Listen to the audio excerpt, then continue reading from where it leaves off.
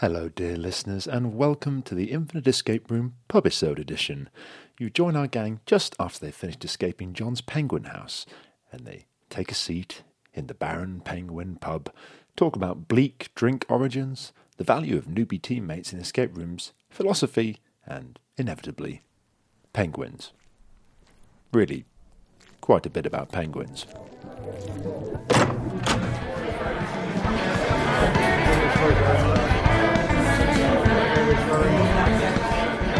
Okay, and here we are at the Baron Penguin, which, for clarity, is a penguin with a cape and some sort of crown and little tiny fish servants, not a penguin that's struggling with laying an egg, for clarity. It's on the sign, Michael. It's on the fucking sign.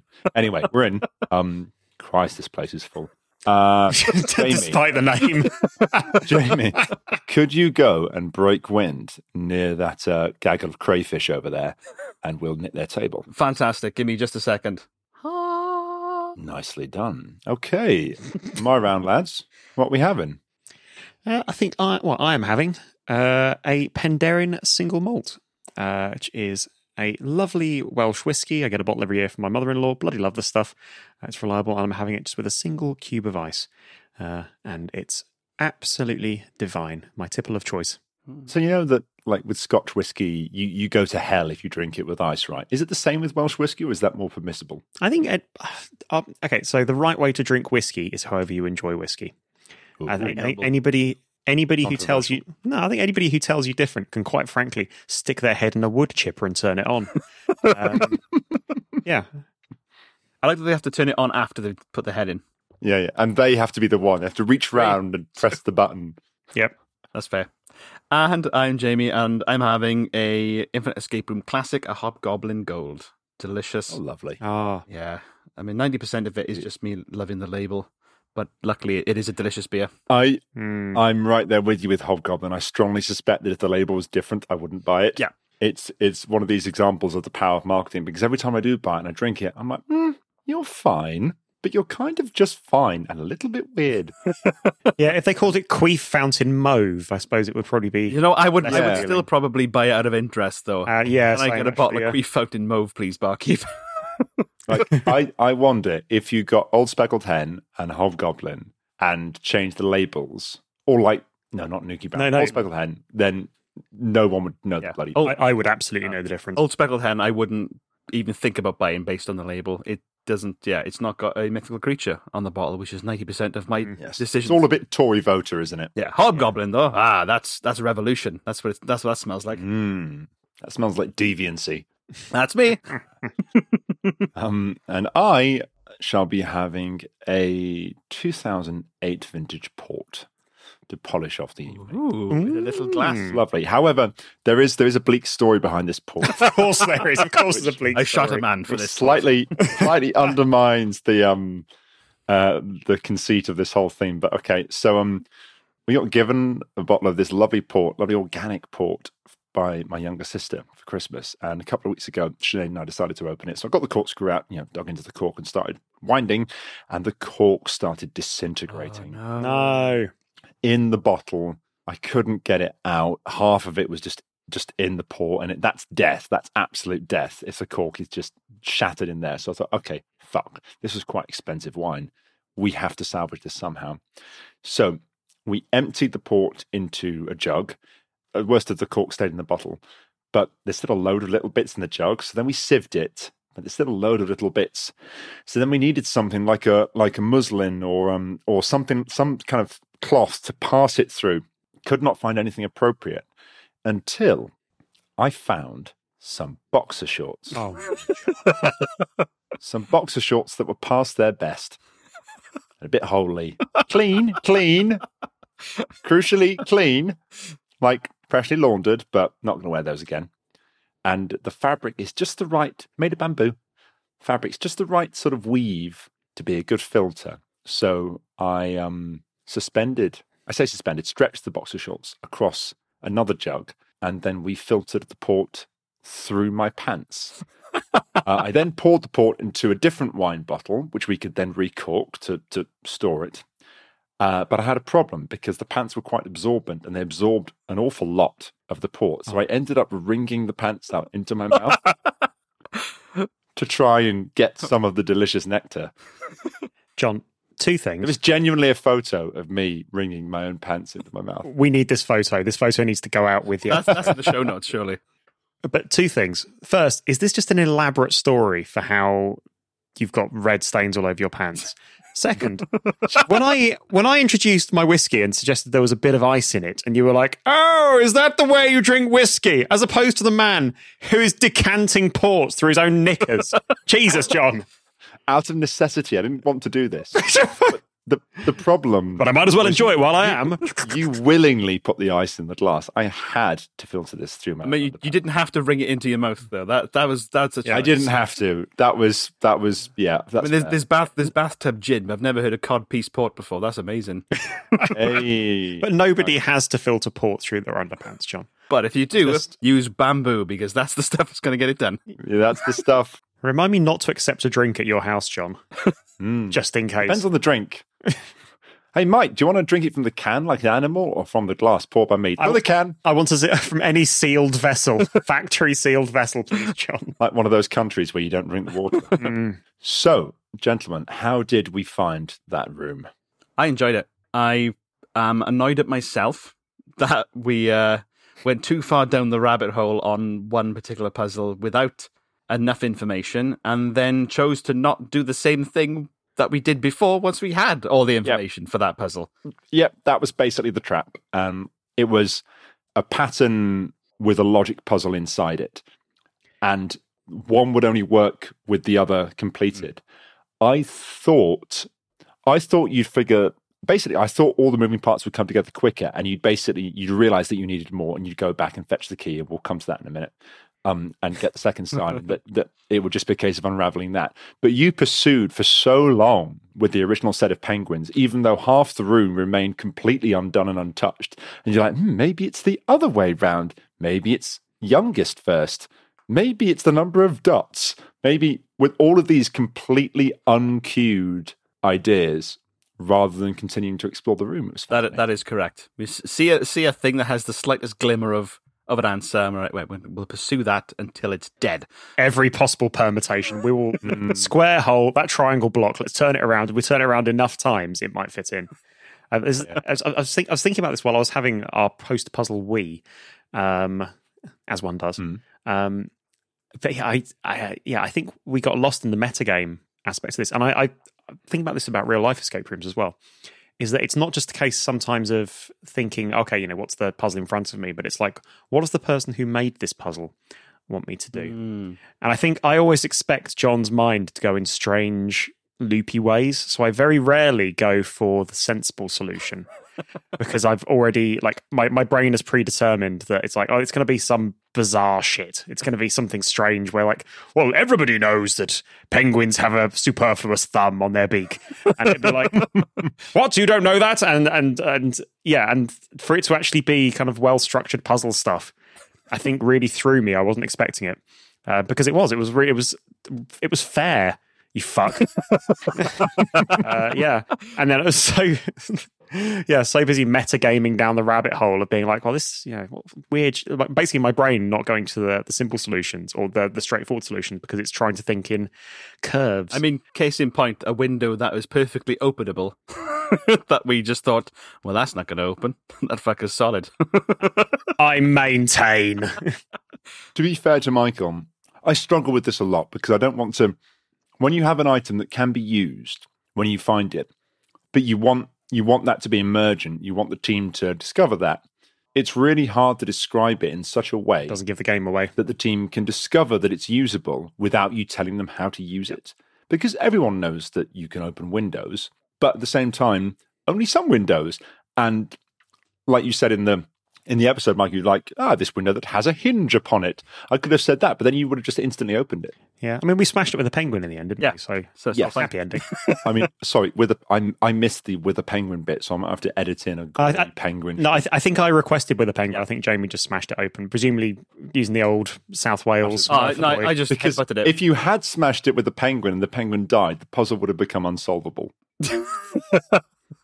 Because when you went to feed the penguins, there would have been one. Always one crawling on the floor on a single foot. only.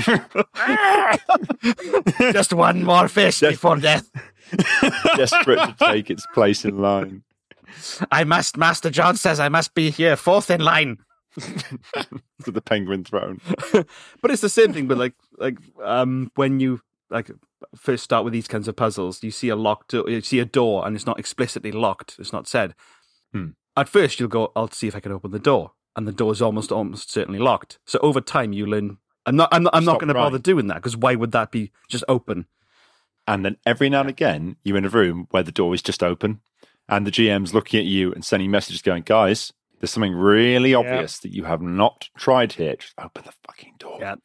In my old workplace, there was a door that the team opened with a key code very early on, and they opened the door. But the door's got a sort of self-closing thing on it, one of those kind of retracting things that closes it again.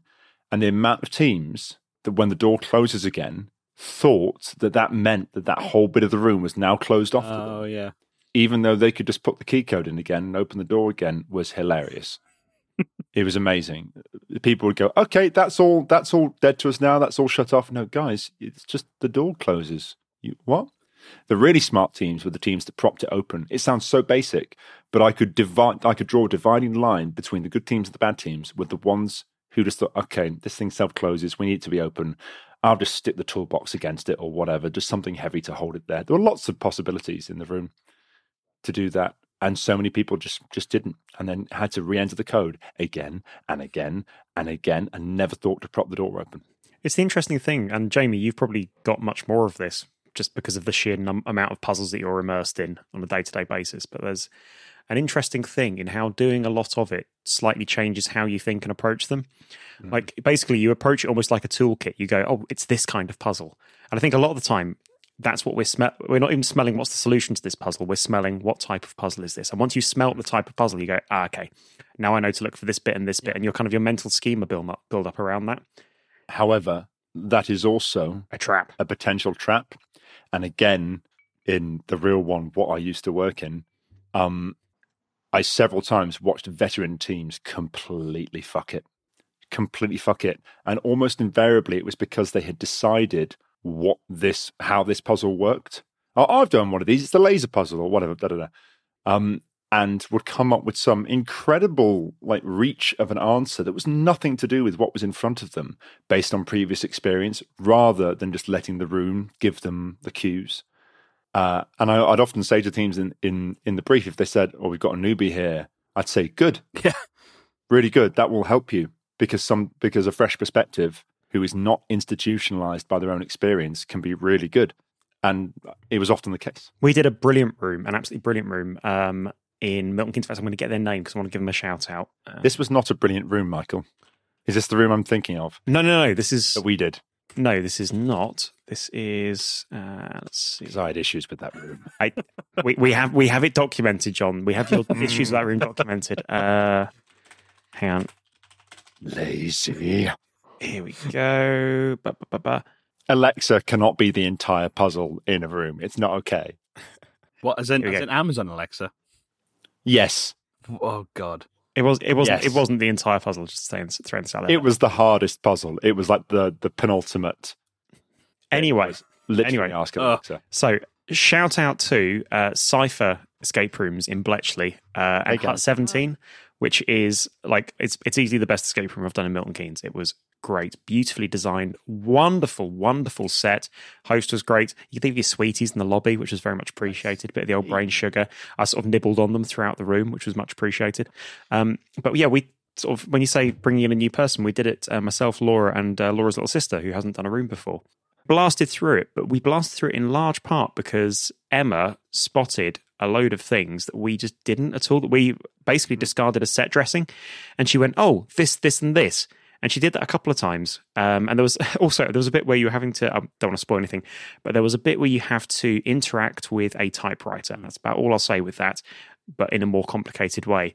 And she just went, "Oh, okay," and did it instantly. It's like, how have you done this whatsoever? And I was looking at it going, this looks complicated. And she'd looked at it and gone, "Oh, it's this." Click. Never done a room before. And yeah, totally agree with you. Essentially, on that fresh perspective. Yeah. And it's interesting. When I've spoken to veteran teams about this, where they've got like 100 rooms or 200 rooms, and like the really good teams understand that this is a problem that they have and have to reckon with, and the bad teams who have just done a lot of rooms say the room is wrong. Have that sort of that response of no, that should have been that kind of puzzle, and the cues were wrong, and well, we've got a 90% success rate, so the cues weren't wrong. Get off your high horse. For most people, the cues are fine. I read an article about, it was kind of a sum up of philosophy, and the title of the article was it was one of those list things to 9 philosophical principles that you should use in your everyday life. And it was like a 5-minute read. And most of them I've forgotten, but one of them really stuck with me. And I think it's really useful for escape rooms as well as life. And basically, in a nutshell, it was seek clarity, not certainty.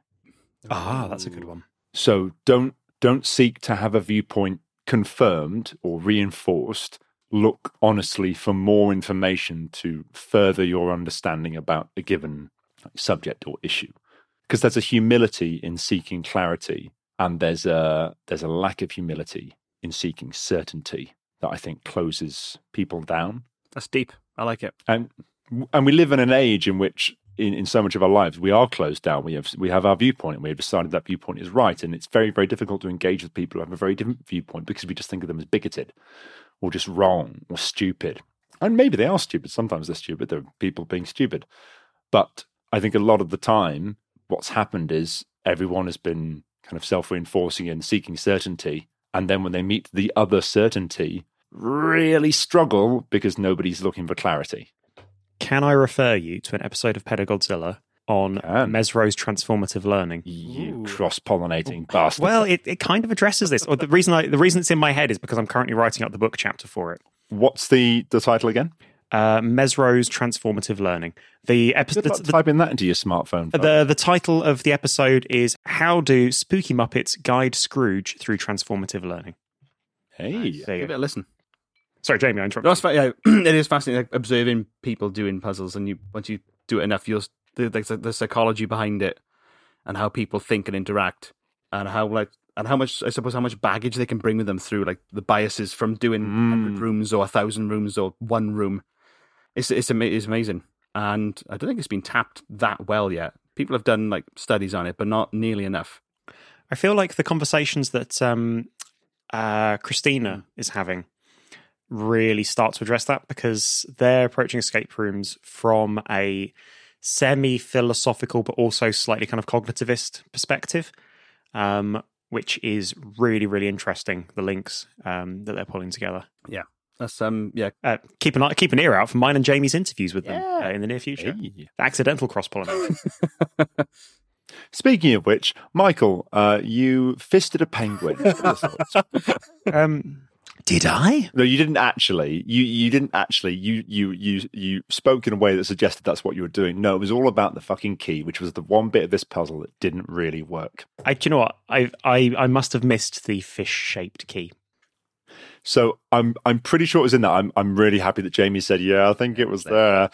But I'll go back and check. And if it's not there, then it will be there now. You notice a fish shape. I drew a regular key. That was my problem. I drew a regular key. So what was supposed to happen there? And to be fair, maybe I didn't. This may have been due to a fuzzy bit of description. What was supposed to happen there was you were supposed to use the pole with the hook on it to reach through the window and basically dangle a real fish that the penguin would want to eat on or next to or on top of the fish key. So the penguin eats the whole thing, starts to choke and runs out with the fish key. So when you started throwing fish at it, you were completely on the right track. You just didn't have the right tool. But then you guys got the tool and then said, oh, can't we just reach the key from the other side, from the penguin hole with the stick? And I said, no, you can't reach it because that's not the way you're supposed to solve the puzzle. And then in my head, I went, oh, fuck. You can reach it because you have to reach it from one side or the other with the stick. Shit, what have I said? And what I should have done is I should have described the room initially in such a way that the cage was quite close to the window side of the room, but quite a long way from the penguin hole side of the room, so that you could only have put the stick through the window side to get to the key. So there was a bit of a fuzzy description, which, given that I came up with the specifics of this in 90 minutes, I'm happy enough with. I feel like with puzzles like that, though, you always have to kind of, if somebody comes up with a workable solution, you have to like, in the same way that my MOOF episode, my Museum of Figurines, and they were like, we climb up Batman's nipples and jump on, and you're like, okay, I guess, yeah, that does work. Piss, with the bits that I've given you and my mental picture of this room, that really does work. Fuck. Yeah. Okay. Yeah. Yep. It's the curse of the alternative solve. Yeah. I'll be honest with you, John, even by the description that you've described, that didn't match my mental picture of the room, so I think I would have struggled with that. Interesting. It's always the gap between what you describe and what people draw, either on paper or in their head, is a fascinating one, because you can describe something quite carefully, and then people come up with a whole variety of different interpretations, like Chinese whispers. Yeah. I mean, that's a puzzle in itself. Just John's seed. John, have you got any interesting penguin trivia for us? I have. Humboldt penguins do genuinely all have different spots. They are unique to each penguin, much like a human fingerprint. I went with a huddle of penguins, which is correct. However, there are other names for a group of penguins. Now, I don't want the bit about the BBC Director General. Where's it gone? That did not land at all. I was disappointed. We're not as cultured as you, John. I'm sure our American listeners will understand who he is. Oh, yeah, they'll love it. Or our other British listeners who will be equally confused. So, collective nouns for penguins. There are actually several of them. There can be a huddle of penguins, a waddle of penguins, a rookery of penguins, or a colony of penguins. So, yes, there are various different ways of describing penguins in that way. But, yes, this is genuinely based on the penguin enclosure at Wingham Zoo in East Kent, which I've been to several times. And I wanted to take photos of the penguins and use the photos. Oh, that would have been lovely. But the problem is it didn't quite work, because while the spot patterns are very distinctive, it's quite difficult to sort of pass that into a pattern that you can then repeat with just painted dots and it work well and be clear. So there was a big readability issue. So in the end, I dumped it, but kept the core idea. Also, in the original idea for the room, you were going to time travel. There was going to be a radio playing whatever was the current number one, and the key was not unlocking a chest; it was unlocking a genuine thing that exists in this penguin enclosure, which is this sort of central hole in the ground, which has a cage over the top of it, so the penguins can't go in. And it's where the pool sort of overflows into, and the water gets recycled by pump. And that was going to be a time-traveling vortex into the penguin past. And you'd come out, and there would be a different song playing on the radio, different year. Nice. And you would have a different group of penguins in front of you, and that's how you would know. But I thought that was too convoluted, so I just went with, there's an old version of the sign. To be fair, I think that worked nicely, though. That and the statement works nicely. That's why I was begrudgingly sitting there going, that's a well put together puzzle. Piss. Like that worked really well. Also, you couldn't pay me to stand in penguin water, because penguin water, Christ, they are fucking filthy. The stench of penguin water is terrible. They poo a lot. And it is indeed that hazy green. Yes, you fell deliciously into my trap. You attacked the puzzle from all the right angles, lacked the correct information, abandoned one of your angles as incorrect, and then failed to return to it later without a prompt when you had all the right information. It was delicious. Well, I'm happy for you, John. I miss John being away. That was great. Oh, that's last orders, gentlemen. Is anybody coming in hot? I've got something. It's less of a coming in hot, like a rant, but more of a thing that I did recently, which I was. Ooh, do tell. So last week, me and my good lady wife spent the evening in a luxury overnight mystery escape immersive event evening, which was all of those things rolled into one, called the Locksmith's Dream. So we ended up going to this manor house in Monmouthshire called Treowen, and we got there at like midday on a Wednesday, and we left at midday the following day. And that, barring a little bit of sleep, that entire 24-hour period was us traipsing up and down stairs, finding secret passageways, interacting with actors, solving codes, unlocking lockboxes, finding snippets of mysteries, and just Okay, whoa. Slow down. So are you the only people there, or are there multiple, like, lots of guests and... There's about 20 of us altogether. So there's 11 rooms in the manor. It's like a proper 17th century manor house. There's 11 rooms, 2 people per room. So there's around 22 of us altogether. Each couple that goes there is given a persona. So we were Lord and Lady Vine. We were given a masquerade mask, a little briefing on the game itself, and we also had a sponsor. There were like half a dozen factions in this game, all with different motivations, and your reason for being there is to collect little snippets of lore left behind by the gods that meet at this location once a year, and you're to collect these bits of lore to give to your sponsor. Oh, I love it. It's all based on the game Cultist Simulator. Okay. I've heard good things. I've heard really good things. And it's the single most immersive thing I've been to the entire time we were there. There was about half a dozen actors that are there who didn't drop character the entire time we were there, even when like they weren't being observed. 2 of the actors, I was sort of spying on them a little bit, doing my creep, and I saw 2 of them interacting with each other, talking about certain lockboxes and clues around the family history.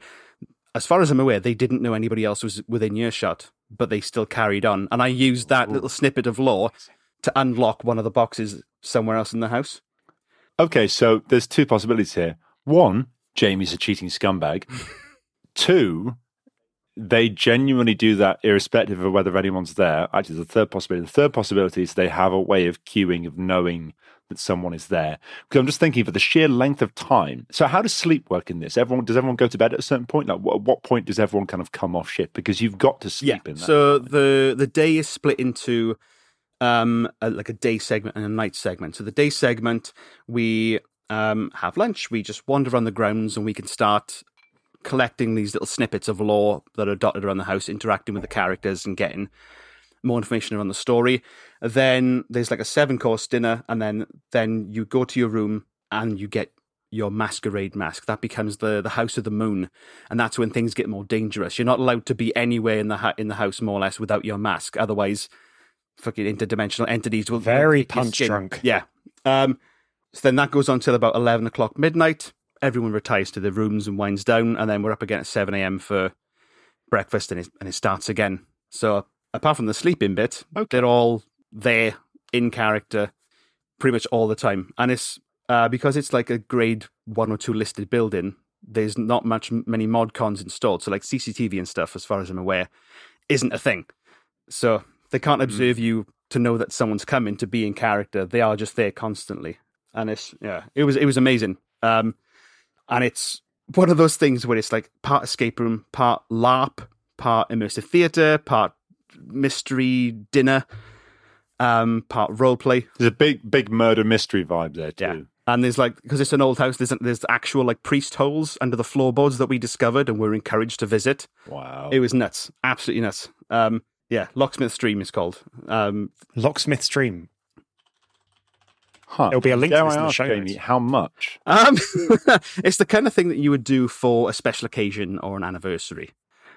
Okay, so $100. Yeah. Wait, $1,000? Yeah. North of $1,000. It's okay. Mike's face is doing the scream painting right now. It's definitely, and now he looks like a bulldog. it's definitely a luxury thing, but it does show with the attention to detail in everything that's been put in there. The actors that were there, like the meals they were serving and things like that. It was very much So it's all included: the bed, the food. Okay, what are we talking, Michael? You've got the page in front of you. Yeah, I'd say Google it yourself. I'd say go to locksmithdream.com and just clench everything. Yeah.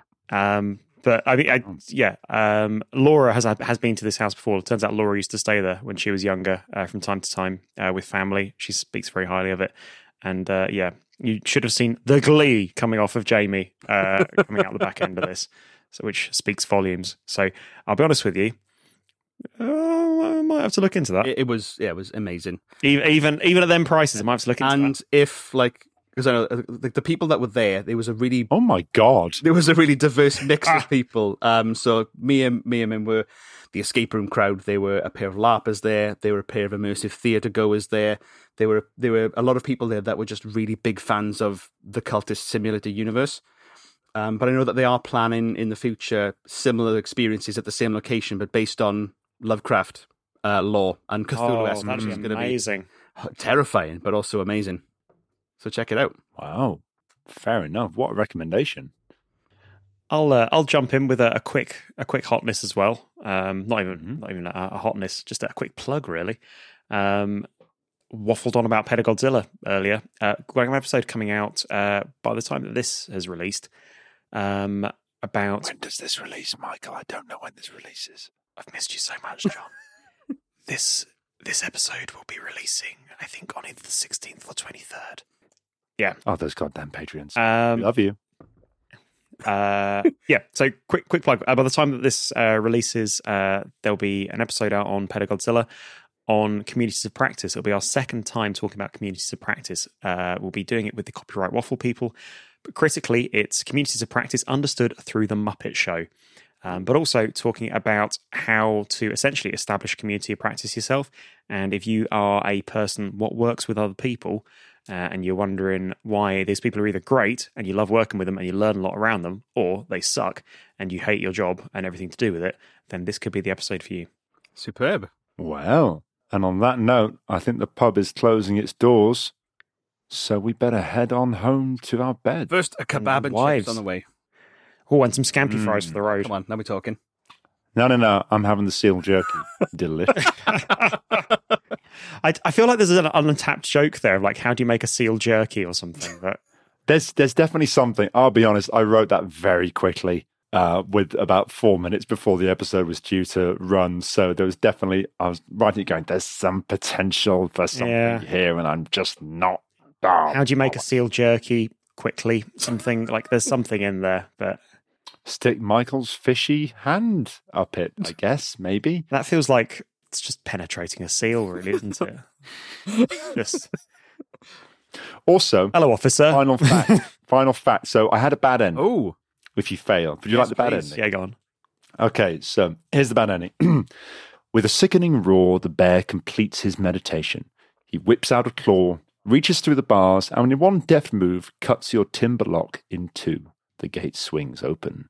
The bear bares his claws, gnashes his teeth, licks his lips, and then stops. He stares not at you, but past you, as a huddle of penguins somersault to your side. One of them whips out a cigar, breathes the smoke in deeply, looks at the bear and says, "Smile and wave, boys. Smile and wave." The bear flees, terrified. It had never seen a penguin before. I love it.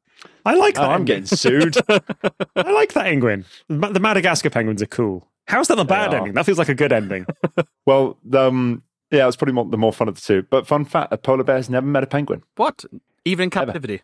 Polar bears live in the Arctic. Penguins live generally in the Right, so- Antarctic. Edit they're- this they're- fact backwards. This fact needs to be in that bit of the show. They're as far away from each other as it is geographically possible to Right, be. so we need to get a GoFundMe on the go. To get a penguin, I thought it would be like an elephant meeting a mouse, that the giant creature would just go, "Oh my god," yeah. and flee. I mean, they should meet. They should turns meet in out- the middle. yeah. So it cuts on travel. At the equator, they meet. Ironically, probably in Madagascar. That's true. That's about Like- right. They're fucking hot now. And a penguin. Like matter and antimatter, they meet and suddenly you've got a winged bear that's waterproof. You're like, no! They meet. Or the penguin eats the bear. Wouldn't that be crazy? Yeah. There'd definitely be some Unforeseen circumstances. unforeseen That's the kind of circumstances. bullshit a Yeah, penguin would pull. To be fair, Yeah. Yeah. That's let's sneaky. make it happen. Oh, and all of the penguins were named after famous penguins. So you've got Pingu and Mumble, and some of the penguins from Madagascar. Oh. All of them had penguin names. Who's Mumble? Mumble's from Happy Feet. I've only ever Mumble's seen... Elijah Wood's character in Happy I've seen Feet. like 5 minutes of the movie. Who the fuck is Chili Willy? Isn't Chili Willy the person that used to get the ice cream Chili Willy- from Chinese restaurants? He is a cartoon character. He is from the 50s. Oh, Oh, yeah, I recognise It's that. that one. It's that one. That guy. Wow, they could get away with anything in the 50s, couldn't they? Makes me wonder, does the penguin on the penguin bar have a name? The penguin bar? The biscuit. Oh, yeah. Sorry? Yeah, the penguin. Oh! I don't know, but I really hope that it's getting royalties. Let's have a look. They definitely serve those. Oh, hang on. I think... I've got it. Yeah, there is one. You're not going to believe this. Have I missed a crucial penguin possibility here? Yeah, his name's Tim Davis. Turns out lots of people know that. And on that note, what a callback. If anyone out there remembers that callback, then they have an incredible brain. Right, finish your drinks, lads. Home time. Night-night, everybody. Drive safe. Good night. Love you. Bye. Ciao for now.